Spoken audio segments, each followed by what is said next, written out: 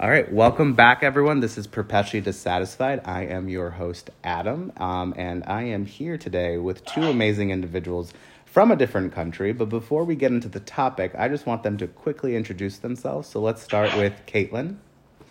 Hi, I'm Caitlin. I'm originally from Chicago, and I have been living in Santiago de Chile in South America for the past 5 years now. And Carolina. Hi, I'm Carolina. I'm originally from Chile, and then I moved to the Midwest in Wisconsin when I was young, and then moved back about a year ago. So, our topic today, guys, is going to be about coronavirus in Chile, as well as how they are handling things from a governmental level, from a personal responsibility level, and just, going down the line of the things that frustrate us with what's going on in this pandemic. So I kind of want to start off the podcast by giving some sort of historical context, or what globally is currently going on there. So I'm going to open up the floor for either of you to respond to that. So specifically here in Chile, we have how do I explain? In 1973, we had the first democratically elected socialist president, Salvador Allende, and he was overthrown in a coup to be replaced by Pinochet, who was basically through 1973 onto 1990 held basically a really strict dictatorship in Chile. And in that time, people were murdered, disappeared, thousands and thousands of people. And so from 1990 to about now, we've had a democracy. And from there, on October 18th of 2019, we had a little movement start. Kate, would you like to? A little movement? Oh, yeah. A little movement. Just a little movement, as a treat. A little movement. So, basically on October 18th, we have what is known down here as Chile woke up, in the sense that after 30 years of basically, trying to adapt to this new almost illusion of democracy, of a return to normalcy, so to speak, the people finally got fed up. And one of the main kind of causes you'll see probably in the news about this is that it happened after a 30 peso increase in the subway fare. Now, 30 pesos might not seem like much. That's basically the equivalent of 10 cents, I think, something like that. But one of the really common refrains you'll hear is it's not 30 pesos, it's 30 years. And that refers to the 30 years since the return to democracy, because during that time when Pinochet was in power, the new constitution was put into place. And alongside of that, in tandem, you had a group of economists from Chile studying at the University of Chicago, and they became known as Chicago Boys. And they were really the first ones to kind of implement the neoliberal ideal proposed by Milton Friedman in another country apart from the States. And that's kind of why Chile has been seen as almost like the miracle. Chile went from being one of the poorest countries in the world to being one of the most economically prosperous, especially in Latin America. I mean, I think, Adam, you live and remember, when I went down to Chile for study abroad 5 years ago, everyone kept saying, oh, yeah, of course, it's the safest and most stable country in Latin America. Yeah. But that's not actually the reality, is that, yes, it's the illusion of stability, but it's not the reality for all. There's a lot of classism. You have, basic, what I think should be rights, are listed as private privileges in this constitution. For example, water. Chile is the only country to have water be privatized, for example. Only country. No one knows that, I feel. And then, the health system, healthcare is not a right. It's, similar to what is happening up in the States. And so it was just basically all of this building resentment, anger, inequality, feeling like you couldn't get anything done because of how bureaucratic this system was, thanks to this constitution that was written that is still in place, 30 years later. And so on October 18th, after a week or so of student-led fare dodging, everything kind of came to a head. The government shut down the metro, which then led to folks being forced to walk home. I walked home, I think, 2 hours from my former place of employment to get back to where I live. Carolina and I both live very close to kind of what we call the Zona Cero, or like Ground Zero. Ground Zero, yeah. It's formerly known as Plaza Italia. This is kind of where people will go to celebrate, sporting events, New Year's, things where, Chile is either doing something really, really well, or when Chile is not doing great. Most of the marches that, historically have taken place here start in Plaza Italia. And so basically it kind of became an absolute explosion that day. I mean, there was a lot of protesting. There was destruction. I had a bus set on fire just down the street from where I live. And as of that night, then the government here declared state of emergency and a mandatory curfew.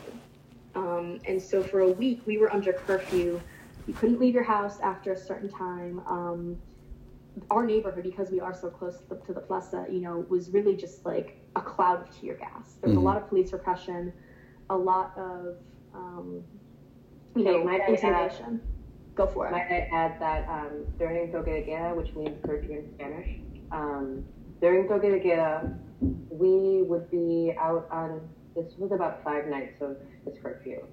And during that time, people during the day would be out in the streets protesting heavily, and obviously with a lot of police violence on their end, shot back at us via tear gas, water cannons, rubber bullets, pellets. And so during that time, we were out in the streets. I was with a lot of friends because they would stay at my place, because the government would literally mandate a curfew about an hour before people had to be home. It was never set, every night this week it's going to be at 10 o'clock and it's going to end at this time. We didn't know how long this curfew was going to end. We didn't know the duration of this curfew in terms of days. A lot of uncertainty, and so a lot of people would have to walk back to their homes, stay with somebody else. A lot of people were stranded because after the hour that curfew is put in place, the military is basically on the streets supervising and surveilling, right? And so in that time, if you're caught on the streets, you could, there's some weird things that could happen. You could have gotten arrested, assaulted, kidnapped, heavily fined. And so during that time, a lot of people were very, very resistant to this curfew because it felt really unjust that because this social movement was starting to sort of, for lack of a better term, explode in Santiago and then all throughout Chile. That people were mad that the government was just saying, okay, now you have to go home. You have to be quiet now. You don't get to practice this form of protest anymore for the night. And the context of that too, I think, if I can just jump in here, is also really kind of terrifying when you think about the history that Chile has in terms of the military being used against its own people. I mean, of course, you have the very glaring example of during the Pinochet years, but you also have times before that as well. You have, for example, in 1907, you have the Santa Maria massacre, in which workers are literally just executed, when they're trying to rise up against unfair labor conditions. And then you have, of course, as we've already talked about a little bit, during the dictatorship, people are disappeared, people are shot in the street. There's a lot of fear. It's very much every person for themselves because you don't know who you can trust. Right. So to implement something like that with what I would say is not, without truly kind of taking it into the means are not just by the ends, I feel here. You don't necessarily need to put a curfew for protests. I think it was completely unjustified, the response. What does that do to your people? When you have a people that is still very fresh in everyone's minds, what happened in 1973 and from there until 1990, that's a lot of trauma you're causing. That's a lot of psychological implications that you have. That's generations of people growing up in a dictatorship that have that base of their childhood in that context. And so for a lot of people to have, I mean, in October, I had friends over at that time. And so people in a group were like, you think there's going to be a curfew? I don't know. There might be a curfew. And somebody was like, I don't think there's going to be a curfew. No, don't be silly. Like, they're not going to do that. That's extreme. Because there is such historical implications that, heavy, that have to do with the government threatening a curfew on people in Chile. Would you say... Sorry. Yeah, would you say that's happening currently? Like, granted, a lot of places are on lockdown. So with the pandemic currently occurring, would you say you're seeing similar things of police force in the streets, people getting arrested, people being forced in? Would you say you're seeing that now? Are you talking about Chile specifically? Yes. Mm-hmm. Absolutely. Yeah, because we had, now we're on full lockdown and full quarantine in certain regions of Santiago.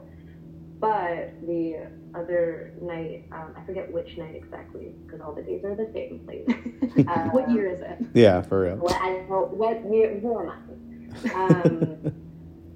We recently had another curfew put in place a few nights ago. And so with that, it starts at 10 p.m. and it ends at 5 a.m., which we all know is the window of time when the virus is at its strongest, right? Yeah. So from 10 p.m. to 5 a.m., no one was allowed on the street. So we already know what curfew is. We've gone through that before. This generation has gone through that. Same old. But in that case, why does the government feel they need to implement a curfew instead of implementing, full quarantine or a lockdown or some form of assistance to people, like so many other countries are doing? Mm-hmm. Why is the curfew the first thing that they implement nationwide? What are their intentions with that? It's their fail-safe in a way. That's kind of what they know best. That's what they fall back on. I mean, the curfew that took place in October only lasted for a week.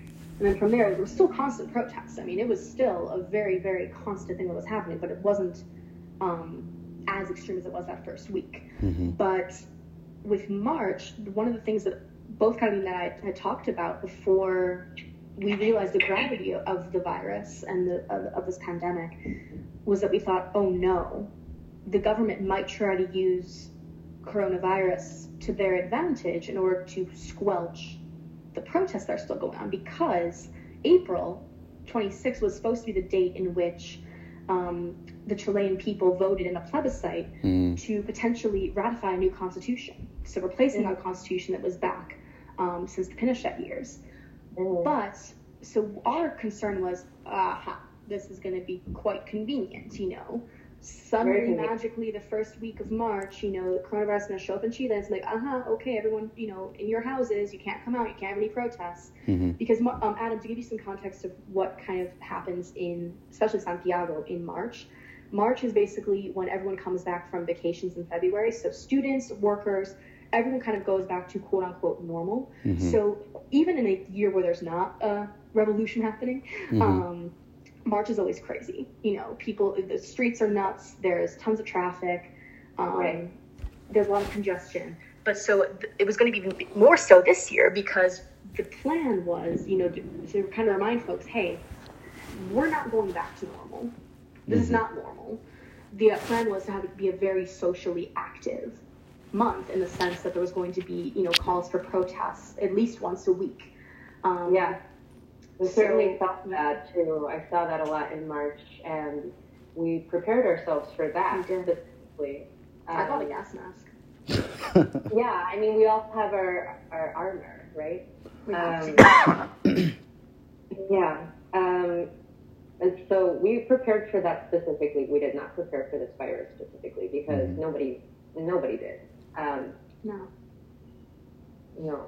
I think also we thought, in a way, I think, Chile is notorious for how isolated it is. I mean, you have these natural borders. You have the desert to the north, the Andes Mountains to the east, Patagonia, Antarctica to the south, and then the Pacific Ocean to the west. Kind of like, well, come on, how is this virus going to make its way down here if it's only really taking place in Europe? Especially that's kind of where the focus is right now. Mm-hmm. But, and this is where it gets interesting, is that this virus really has a very kind of classist background in the sense that it was brought to Chile by people from the upper class. And the thing about Chile is that it's a very, very classist country. You kind of probably can understand that from the context we've already given about neoliberalism, the inequality that's caused all of the social unrest. But it's staggering. And the other implication of this curfew is also that it basically, in a way, is punishing all of us for the incompetence of a few. And what do I mean by that? I mean that the people who primarily have been the people who have brought this virus to Chile are folks in the upper class. And because historically the folks in the upper class really don't have to answer to anybody, they're not following the rules. They're going to do quote unquote quarantine at their summer homes in little towns in the coast where there's no way they're prepared for something like this. Right. Or you have people doing coronavirus parties or not reporting when they are having symptoms, or going to the grocery store even when if they are reporting symptoms. And so it's almost like how in kindergarten we all lose our recess privileges when a few knuckleheads don't pay attention to the rules. It screws all over. And that's basically what's happening here, because the current government, which, as Carolina said, is pretty much an oligarchy, has their main focus of support being from these upper class circles, because they are upper class circles. People in power are literally products of that class. And so you can't punish just them. If you punish just them, you lose their support. So they have to punish everybody. Right. To put it even more into context, our president, Sebastián Piñera, comes from a family of billionaires. So he himself is of that class. He studied at Harvard. Yes. What I was going to say, Kate, actually, to sort of challenge the notion, or go more into the idea that wealthy people are bringing on this virus, that this is happening all over the world. That in Brazil, I started an article that a wealthy woman came back from vacation in Europe, brought the illness with her, infected her worker, her housemate, and her housemate got sick and died, while this woman who had prime access to the best healthcare in Brazil survived. And so this is happening kind of all over the world. I had a friend the other day mention, this is also happening in the United States. A lot of people of color, a lot of people who have been marginalized still have to go into work. They can't just work from home. They don't have the best access to healthcare, or let alone any healthcare. Or private transportation, for that matter. Look at the impact of public transportation on all of this. Yeah. So all these symbols or markers of wealth or class are being shown a lot more right now, because we're seeing who can't work from home, who can't take private transportation, who has access to stockpiling, even who has access to these emergency needs. And so it's happening kind of all over the world. Specifically in Chile, I think that we are the gaps between wealth are just very obvious here. Really stark, very stark. And Santiago specifically is very segregated. And it's like Chicago in that sense, Adam. I mean, you can see the economic disparity just by taking the metro here. It's like when you take the L back home. It's very much that. It shows in the infrastructure. It shows in the infrastructure of the city, in the metros, in the buses, and the quality of those services. It shows in the access to food, to water in certain neighborhoods. And so this is something, I think class has always been a major, major subject in Chile, a major cause for protest. That the entire movement in October that is still happening, has always been about class. Has always been about who is benefiting from the system, like who's actually, who's able to survive. Right. Who actually has that stability that's being projected to the world. Yeah. Right. And it makes me think about, like, here in the U.S., right? Like, I think things are a little bit different than, say, like, Italy, right? Like, Italy, the healthcare system there, since everybody's living so close quarters in Italy, since everything is so expensive, you know, healthcare systems essentially are picking and choosing who can live and who can die, which is why we saw such an uptick in their numbers. But, like, here in the U.S., we have somewhat of a similar issue. You know, if you are showing some of the signs, but not all of them, then you won't be admitted or something like that. And, like, that's, for me, that's crazy. We don't have enough tests. You know, like, people are, like, healthcare workers are running out of supplies. Like, my sister, she works at an urgent care, and they just started doing COVID testing. And, you know, like, she said a guy came in the other day, and, like, he was, like, pretty young, and he was, like, really sick, and they were trying to figure out what happened, and they checked his lungs, and they heard crackling, and they did, like, an x-ray, and he ended up having so much liquid in his lungs. He had coronavirus. He had so much liquid in his lungs that he had 2 days left before he would have died if he didn't go to a hospital. And so it's really tough because, you know, the cases here, while, you know, small in nature, you know, are big in places that don't necessarily have that kind of healthcare support. So what would you say it looks like in Chile? Like, how are people dealing with it? How are you guys dealing with it? Like, what are you noticing that's, like, you're like, this is starkly crazy. Like, I can't believe I'm seeing this. Well, let me quickly ask you something, Adam, because I'm actually am not aware of the status of this back home. But are the tests for coronavirus free? That's a great question. I don't think so. I mean, they claim that, like, yes, our government has claimed as such, but insurance companies still will be collecting their money. You know what I mean? Like, in New York, somebody who was discharged, it was about $34,000 for their hospital visit because of the ventilators and, like, all the support that was given to them. And, you know, again, the reason why a lot of these people are moving around with it is because, you know, the signs differ, right? Like, it ranges, right? And so it's crazy to say the least. But yeah, I'm sure, like, while it is quote unquote free in the eyes of some, I think it's a classist kind of thing too. Right. Is like, who has the money for this and who doesn't? Well, that's definitely the one point we can definitely say at first, is that literally this test is not free. I think Chile is the only country in Latin America to not offer a free test for this. I believe the cutoff, like the maximum price it can be, is 25,000 pesos, which is roughly, which is expensive. The peso, and it's like $30 or something like that. Yeah. No, it's like 40.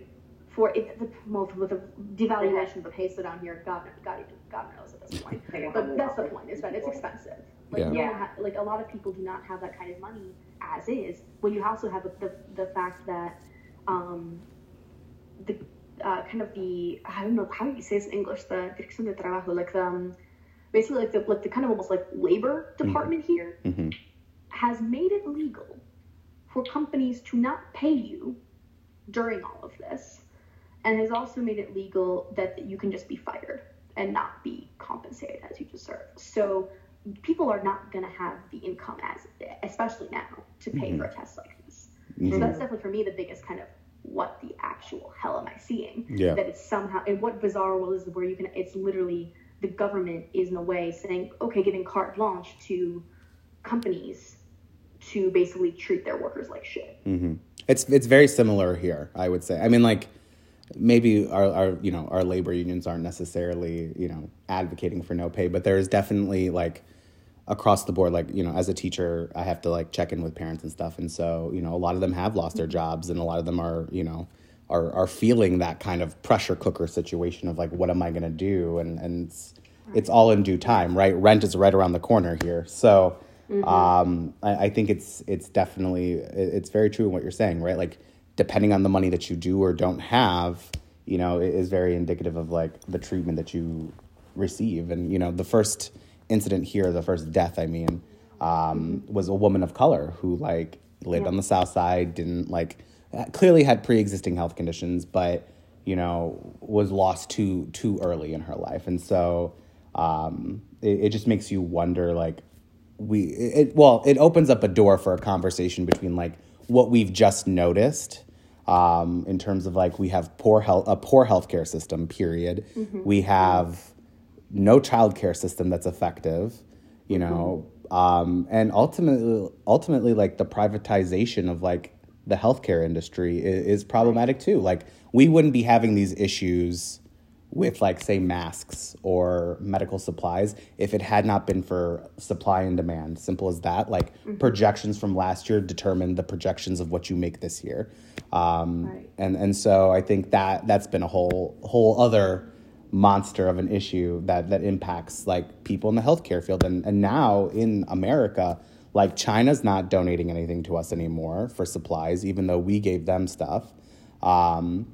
And India just pulled it off and said, no, like we need these supplies for ourselves. So like what we're seeing is this like global, you know, issue of people are hoarding their own supplies now. And also things like, you know, price gouging too. I mean, for example, that's one thing that's really kind of disturbing down here is that it's actually unconstitutional to freeze prices. So again, you see the connection to what folks have been fighting for. And I think that's something that I think that Chile and the States have in common.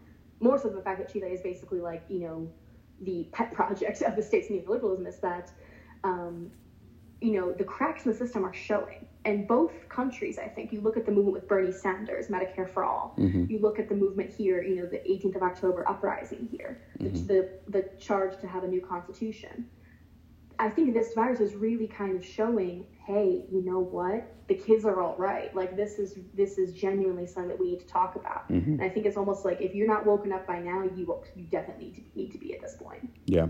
One thing that I've been noticing a lot in the beginning was the amount of price gouging happening in pharmacies, and how all these private corporations can raise their prices on essentials during a crisis, which is what price gouging is, obviously. And so something as basic as hand sanitizer, I noticed 2 weeks ago, I was shopping for stuff in preparation, and there was a lot of hand sanitizer out, and it was 1,000 pesos for a little bottle. It's like $2, I think, right? And now I've been seeing images of the same hand sanitizer for 6,000. Just like $10. Which is astronomical. Like It's this insane. is absolutely unacceptable that corporations are allowed to raise their prices for essentials for their own profit, because they know that people will buy them anyway, because people are in this mode of, you know, the scarcity mindset that they need these items now, otherwise they're not going to be here later, so I might as well buy this now, and it's 6,000 pesos. All right. And they're constitutionally protected, which is just the most mind-boggling thing. Like, there's literally nothing we can do to stop it in that sense. And I mean, I would say that's very similar to here in the States. While like there are price caps on certain things, like it makes me reflect. Like I think this was like a year or so ago. There was like a hurricane in Florida, right? And they were price gouging everything. And like in a time where there's like a natural disaster or a pandemic, right? Like it's interesting because like while it's in theory and practice, like yes, let me go call the Better Business Bureau or something like that. Like they're not going to do anything. And we're seeing it like Amazon, for instance, right? Like they've been doing a pretty okay job of like knocking down the people that like bought out this stuff in mass to just then sell it on the internet for more. Evil. Yeah. And so, eBay is doing the same thing. Like, it's just crazy. Like here, you can't find, like even 2 weeks ago, you couldn't even find hand sanitizer, cleaning supplies. Like I had to make my own. Like, so like, and I'm just like, DIY our protections against this virus. Right. Honestly. It's just mind boggling how, you know, there's a narrative that like, there's always more and there's always, like it'll be in stock, but like we haven't had, like aside from maybe toilet paper, I don't think I've seen like Lysol, like cleaning products, or even hand sanitizer on the shelves for like over a month now because people have yanked it. Right. And also, again, as we said before, a classes thing too. You know, who has the access to do that? It's generally the people who are upper middle class or upper class. My brother was talking about this the other day. He's an economist, and he was talking about how right now we understand that mindset of like maybe anticipating that this won't exist in the future, and so we need to get it right now. We've all been conditioned with that mindset. But he was saying that Chile relies a lot on importing goods. Yes. Now, the production here is not really for basic items. Like, we don't make our own flour or our own grains. Like, those things are imported from other countries. Coffee, all those types of things. And cleaning so, products. Right. And so a lot of those products are going to cease to come to Chile because, well, I mean, this is speculation. I'm not sure if this is actually happening. But he was saying he anticipates that eventually, if this keeps going on the route that it is, that production is going to sort of freeze, and we're not going to keep importing these goods. And so what happens then when people don't have access to rice, flour, basic necessities,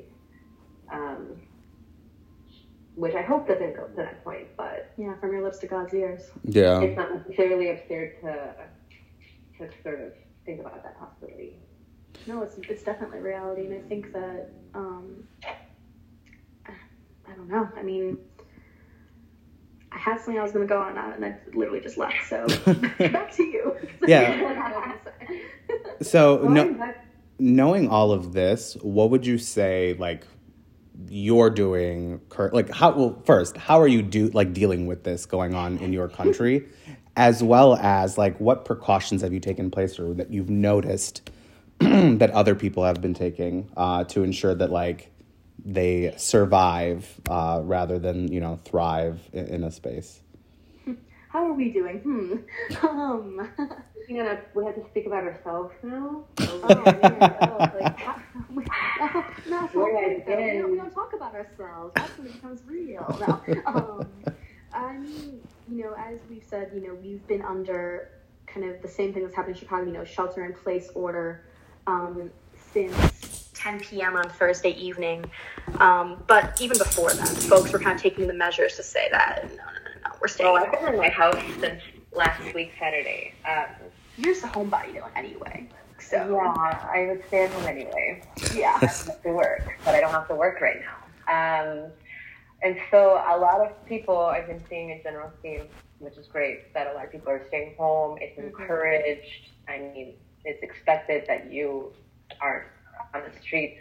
And now that we have a full lockdown in Santiago, it's mandated, right? Yeah, you can't do anything. Right, we can't do anything. Which has interesting implications, which I wanted to go back to about curfew and about this concept of being forced to stay home. Yeah. Deja vu. Because I'm happy to stay home for as long as I need to in order for, you know, to contribute to the greater good of this effort. I have a lot of friends back at home who are frustrated with people they know who are not following guidelines or not following these rules that we put in place. I've been seeing a lot of things on social media about people who are like, the government can't tell me what to do. I'm a free person. I'm a U.S. citizen. I can do whatever I want. Yeah. And then thinking about that individualist mindset of this thing that people have been sort of, you know, fed their entire lives, this notion that I'm an American, I can do what I want. I believe in freedom. I believe in, you know, my own autonomy. And then using that as a scapegoat to say, I'm not going to stay home. I can do whatever I want. I can have people over for a party. You can't tell me what to do, which is gross to me. Yeah. But here in Chile, I don't see that very often. I don't see a lot of people saying that, besides what Kate was referencing before about this, like, population of people who have a lot of money here in Chile. Which, let's face it, it's very heavily influenced by the states in that sense, that individualistic psychology of the states. That's really where you kind of see it at play, isn't that cycle? Because we always see Chile as sort of a reflection or a project of the United States in terms of the free market economy. A lot of cultural things sort of brought to Chile from the United States that influence a lot of people to think that they don't need to listen to these guidelines, that whatever. But for the most part, I haven't seen a lot of people here resist this idea that they have to stay home. And I think it's interesting when we talk about something on a similar level of curfews and mandated curfews. And this idea that we've been in the position to have to stay home before. This isn't a new concept for us. This is something that we've had to do before for our own safety, whether we liked it or not. And now that we are in a similar boat as people from the United States, it's interesting to see that sort of contrast between people who've felt the hands of their government before in a very tactical way, and people who right now are seeing the effects of their government on a personal level. Right. Yeah. Psychologically speaking, too, for sure. Psychologically speaking, and a lot of people are really afraid to be in the States right now. Yeah. Which I think is interesting because people have been afraid to live in the States since it was colonized. And we're talking about different populations of people who felt the hands of the government in different ways. And now I think that generally speaking, amongst white, privileged, kind of good to go people in the States, they are now feeling the effects of the government telling them what to do. Right. That's so now they're woke to it. They're woke to it, and that's a reality that people here in Chile have faced for decades. That's a reality that people of color in the United States have faced for decades, for centuries. Native people in the States as well, Native people in Chile, indigenous populations have felt this. Exactly. As well. And so it's interesting to see that shift sort of happen, and people now sort of becoming a little bit more radicalized to the idea of, for example, advocating for communities and this collective effort, rents rights, workers' rights, and people really sort of having to protect one another. Right. The paradigm shift is huge. How goes the paradigm? Because I've never seen that type of energy in the States before from people who, frankly, have always been privileged enough to be isolated or insulated from that type of regime. So yeah, and that's the thing I kind of thought of as well, at least from like a psychology perspective, is that I think a lot of my friends back when Chile woke up this past October were kind of looking down at what was happening, like, oh my God, there before the grace of God go I. But it was kind of when it's like, oh, another country having a revolution. Okay, back to 8 o'clock news. But then when this all started really happening up in the States, I remember even talking to you, Carolina, and being like, oh my God, I've got to check in on my friends back home. Like, the psychological friends. Yeah, like the psychological,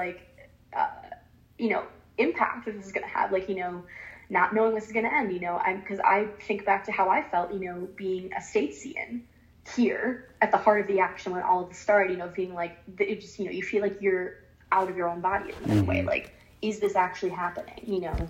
There is a sense of trauma that does kind of come along with these sorts of things. And it's okay to feel that trauma. It's okay to grieve for the loss of normalcy. I think it's a question of what aspects of normalcy are you running back to? And I think that's where I think the growth can really happen. I think that's the growth that's happening in the States, is what aspects of normalcy should not be considered normal? What aspects of normalcy, or what aspects of, human interaction should be highlighted? So, for example, I know for me, at least here, when all this was going on, I kept saying to my friends, all I want to do is go for a walk in the park at any time of day, and go for, maybe a nice meal or share a drink with some friends, on what they call here, the terraces, out, in the front of a restaurant, almost like a French style cafe in that sort of sense, and not have to worry about having to run for my life because the, paddy wagons and water cannons and riot vans are going to come careening down the street, hurling tear gas.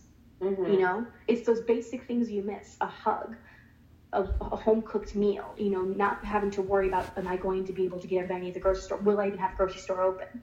And that's the things I think that a lot of my friends and loved ones are really going through in the States right now.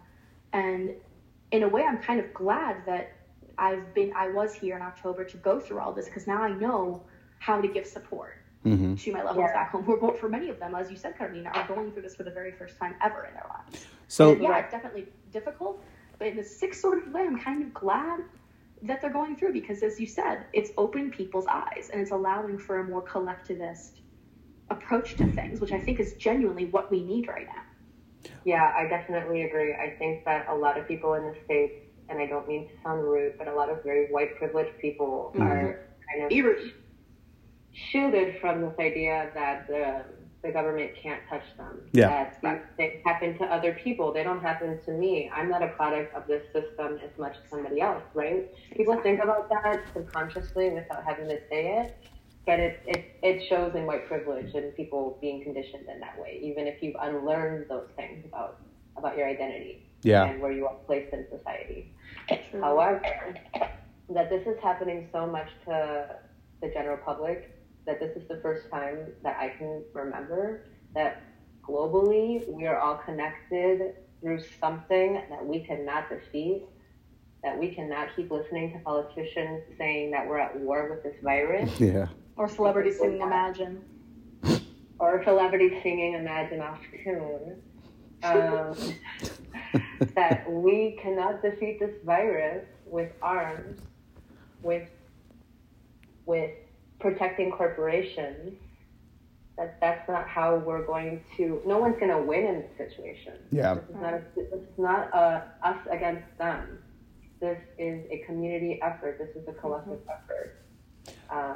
But I think, specifically with Chile, with us here, that we've already seen, and that, I have all my relatives, my parents, they've gone through horrible dictatorships and regimes. Mm-hmm. And all that generational trauma that I feel, that my siblings feel, that all my friends here feel from their families as well.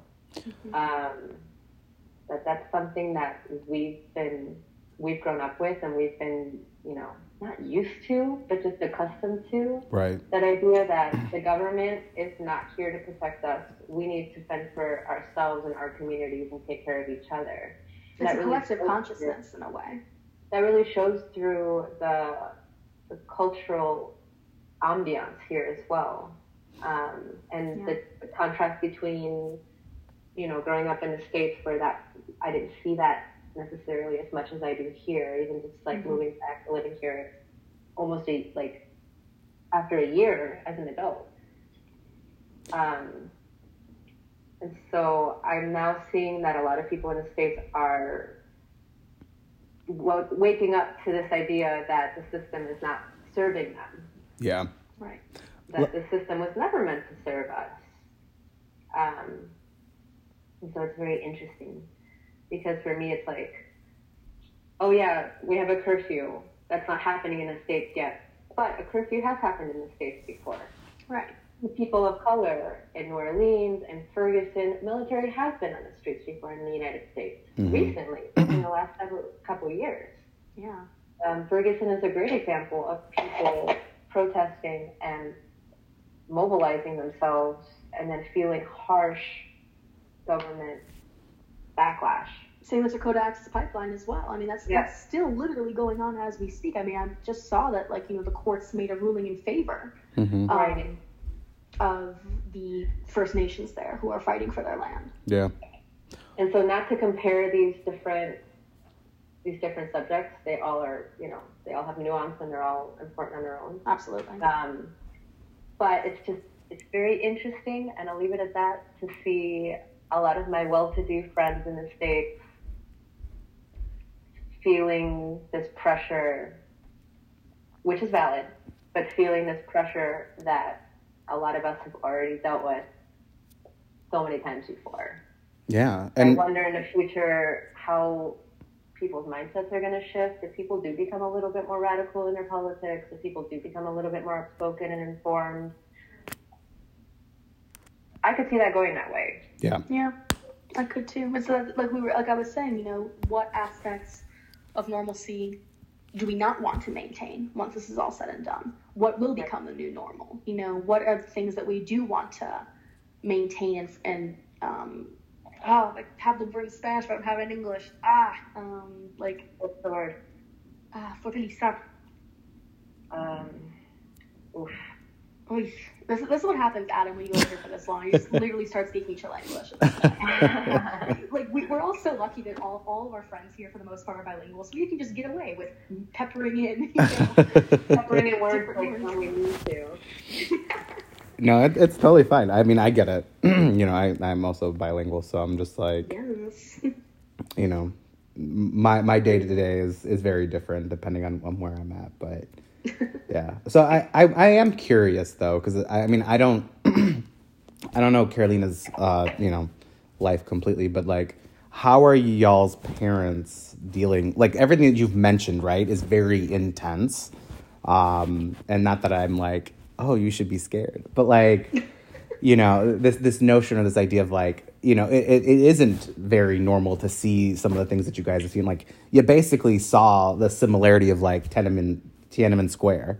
So, you know what I mean? Like, so really? I'm curious, like, how are your parents reacting to this? And like, I mean, I know, Caitlin, you're not home. So like, the level of fear and anxiety, is probably, somewhat high, right? Like, feeling a certain way. So like, how are y'all dealing with that? Like, how are you thinking about your family, your friends that are not around? Like, what would you say to that? Someone insert like the background of like the house sound effect of a little dog drinking a cup of coffee. It's fine. Yeah. Everything's fine. Fine. Yeah, that's normal. We need, pandemia beside a revolution. It's great. No, I mean, in my case, Adam, I think you remember probably some things I've studied about my parents, like they're fairly conservative. I am the oldest child in the test pancakes. Of course they're going to be a little bit more like, are you okay with me?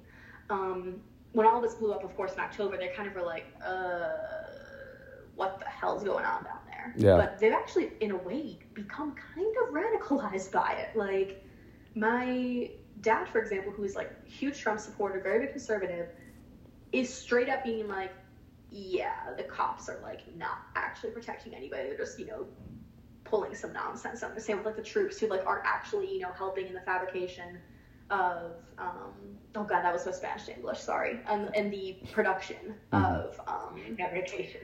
Jesus. And the production of like basic medical supplies. They're just literally posted up on the corner with their arms, fully armed and whatnot.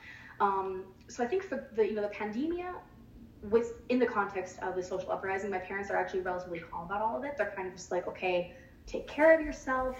For their big fear, I think, is like, because they know that I have had a run-in with the military down here. During the, social uprising, I was shot at, even though I wasn't doing anything wrong. It was not in curfew hours. I was just trying to get home from work. But that's the story of another day. I mean, they know that like I'm definitely on edge around them. So of course, knowing that the military is roaming the streets, my parents are going to be like, hey, text when you get home from the store, make sure you have everything, under lock and key. I think I'm the one who's more worried about them though, because my parents are senior citizens, which is really weird to say out loud. But, my dad is 65. My mom is in her early 60s.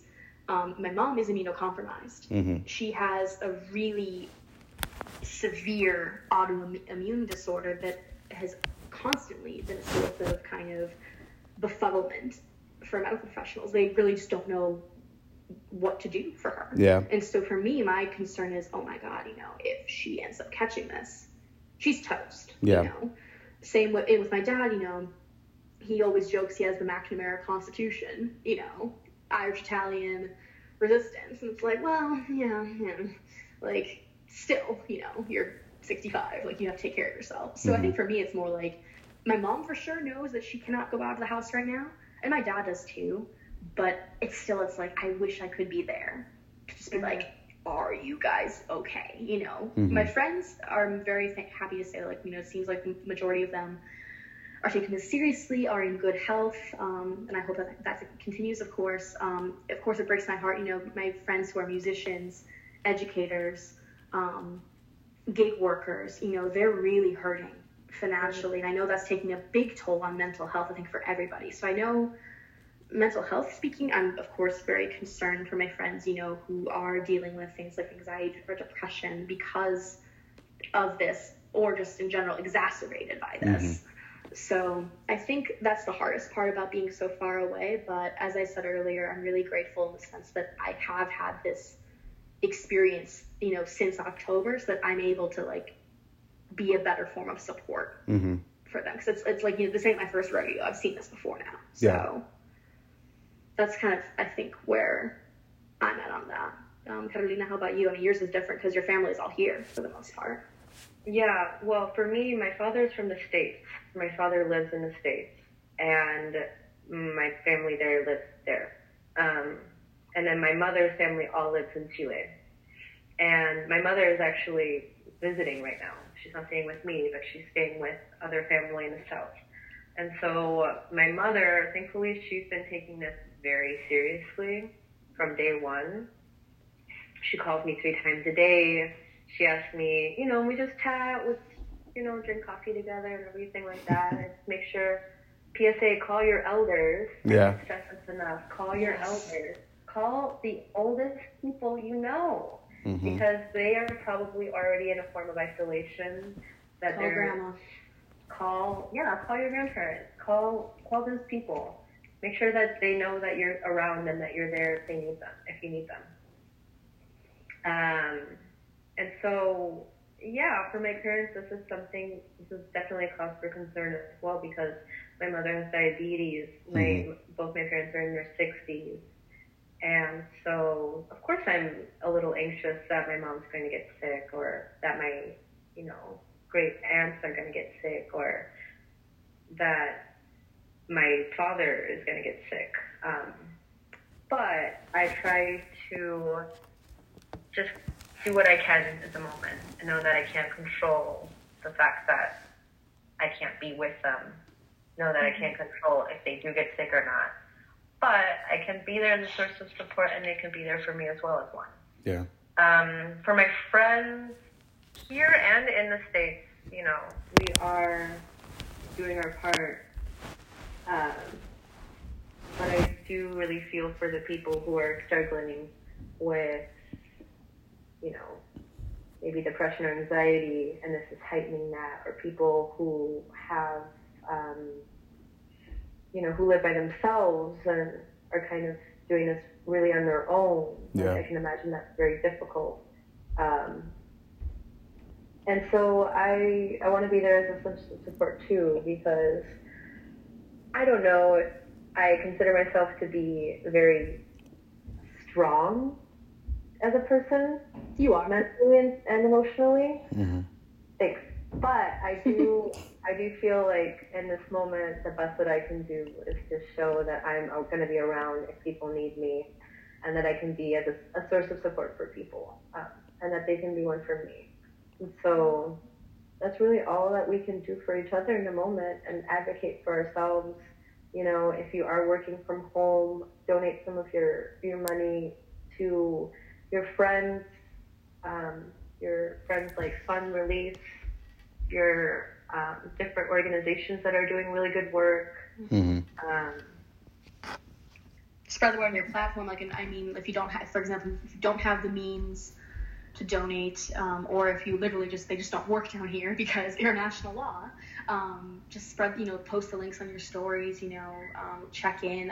One thing that we've been doing down here, like Kathleen and I've been doing, we'll just call each other, look at around lunchtime, just have little FaceTime lunch dates, or just, yell at the sky about the absurdity of everything we're living, and whatnot. So there's definitely there's a really great word in Spanish called contención, which is basically like, there's not really clean translation, but it's basically like to support, give love, to be like a shoulder for someone to lean on. And that, I think that word, contención, is so, so important right now. You know, whether you're in Chile or in the States or anywhere around the world, I think that that is going to be one of the best tools that we have to support one another in all of this. Right. Yeah, and we're just about at that time, but I want to say, like, you guys have said it beautifully yourselves. Like, I think, like, it's the reason why I reached out to, you know, Caitlin at the time was because, like, I was like, this is important that, like, as Americans, people take off their, you know, very self-centered hats and think about what's going on abroad, you know. And, you know, I have friends all over the place, and, you know, I see the level of, like, struggle almost, right? Like, there's just so much going on that I think it's important that we, you know, tap into people's humanity. And, you know, I value your vulnerability throughout this, and, like, sharing your experiences. Like, not many people can say in their lifetime that they have been through multiple revolutions, dealt with, you know, military force, and now deal with a pandemic. You know, like, it's, you know, admirable, and, you know, I applaud y'all. Like, y'all some badass ladies. Like, thank you. Hollywood, where's our movie deal? Exactly. Come on, Steven Sondheimer, let's get it. But you know, I do want to leave the listeners to find a way to find you in a positive way. So if you would like to share your socials, you can, or where people can reach out to you for support or ask questions. That's entirely up to you if you want to share this. Well, I basically live on the internet. I'm always logged on. You can always find me. It's true.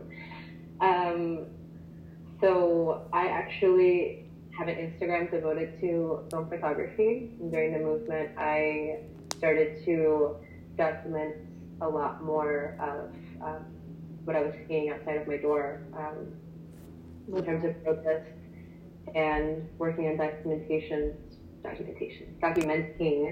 the English, right? Documenting more of the movement so that it can be shared beyond just Chile, because I know that in Chile specifically, anything that's made here kind of stays here. Yeah. And so I've been very active. I have a lot of opinions and a lot of faith. You could say I have a lot of opinions. And so you can reach me on Instagram.